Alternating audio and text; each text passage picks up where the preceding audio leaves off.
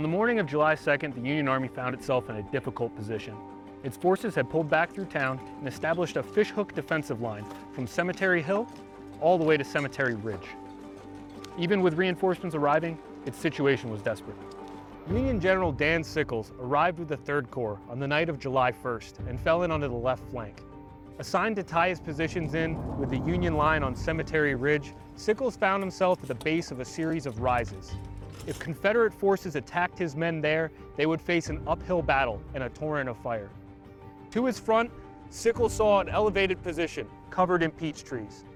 That high ground beckoned to him. Sickles moved his men forward to secure the peach orchard, leaving behind his assigned position in the Union line. From the peach orchard, he held the high ground, but his flanks were dangerously exposed, and in this forward position, it would be very difficult for reinforcements to reach him.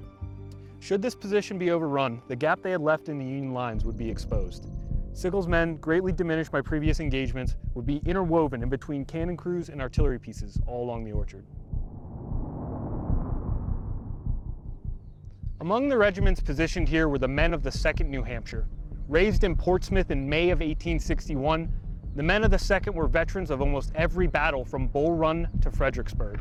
The regiment took a forward position in the peach orchard to protect exposed artillery batteries. Though a regiment on paper, 2 years of brutal conflict had worn on the men, and their numbers were only 354 when they stepped on ground here. Today, the lineage of the 2nd New Hampshire is carried on by the 197th Field Artillery, New Hampshire Army National Guard. Facing Sickles' lines were the men of General James Longstreet. Their mission? To hit Union positions forward of the main line of resistance and break them. Though the peach orchard held an obvious tactical advantage, the Southern soldiers also recognized the weakness of its flanks. If they could break this position, it would endanger the rest of the Union line.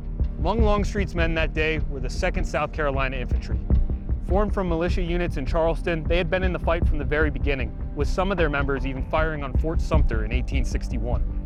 Part of Kershaw's brigade, the 2nd South Carolina would push across this ground to attack the peach orchard. Today, the 2nd South Carolina's lineage is carried on by the 118th Infantry, South Carolina National Guard.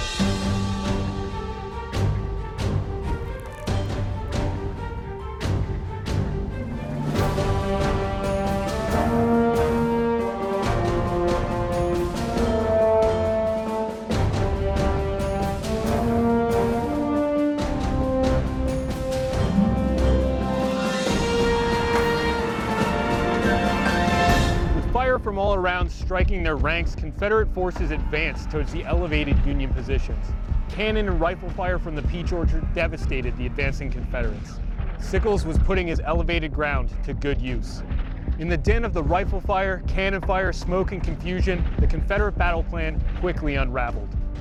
From somewhere in the ranks came the order to wheel right, and Kershaw's brigade turned towards the Union positions in the wheat field.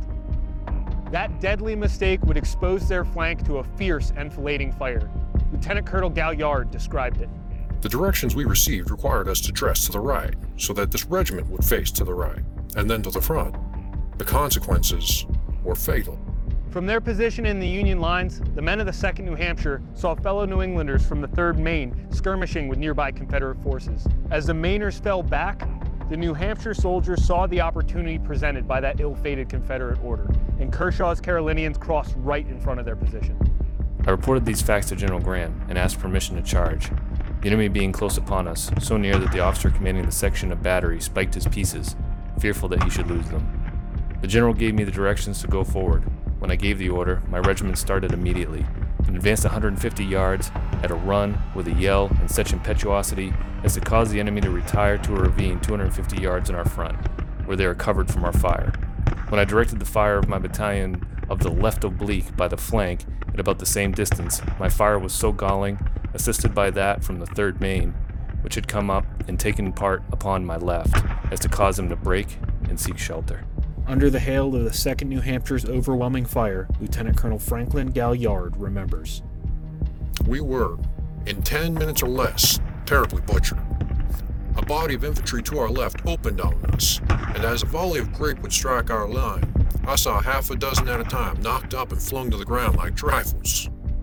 It was about that short a space of time we had about half our men wounded or killed.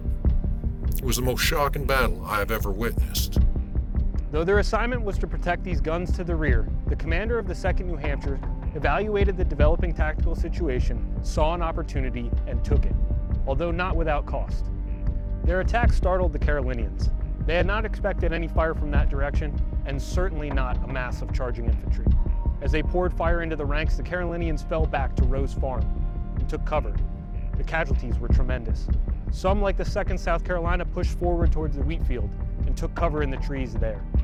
They would leave 50% of their men behind on the field as casualties. Though the attack of the 2nd New Hampshire had been successful, a new threat emerged from the west. Advancing forces crashed into the salient and buckled the line. The 2nd New Hampshire, along with the rest of Sickles' men, were forced to fall back. But unlike the rout of the day prior, the men of the 2nd New Hampshire fought their way back to Union lines, making the Confederates pay for every inch of ground. The already shrunken ranks of the 2nd New Hampshire suffered an additional 158 casualties at this position, nearly another half of their number. As the Union line at the Peach Orchard collapsed, the mounting Confederate forces exacted great tolls from the beleaguered 3rd Corps troops. From their position here in the Peach Orchard, it was a long movement back to the main Union line. Fearing the loss of an entire corps, regiments were dispatched from the main Union line to screen the retreat of Sickles' men. Among those units were the 1st Minnesota, who successfully advanced and countered the Confederate attack, but at great cost. The 1st Minnesota would lose 80% of their men in that action. Fighting would continue elsewhere for the rest of the day, with the main Union line holding along Cemetery Ridge.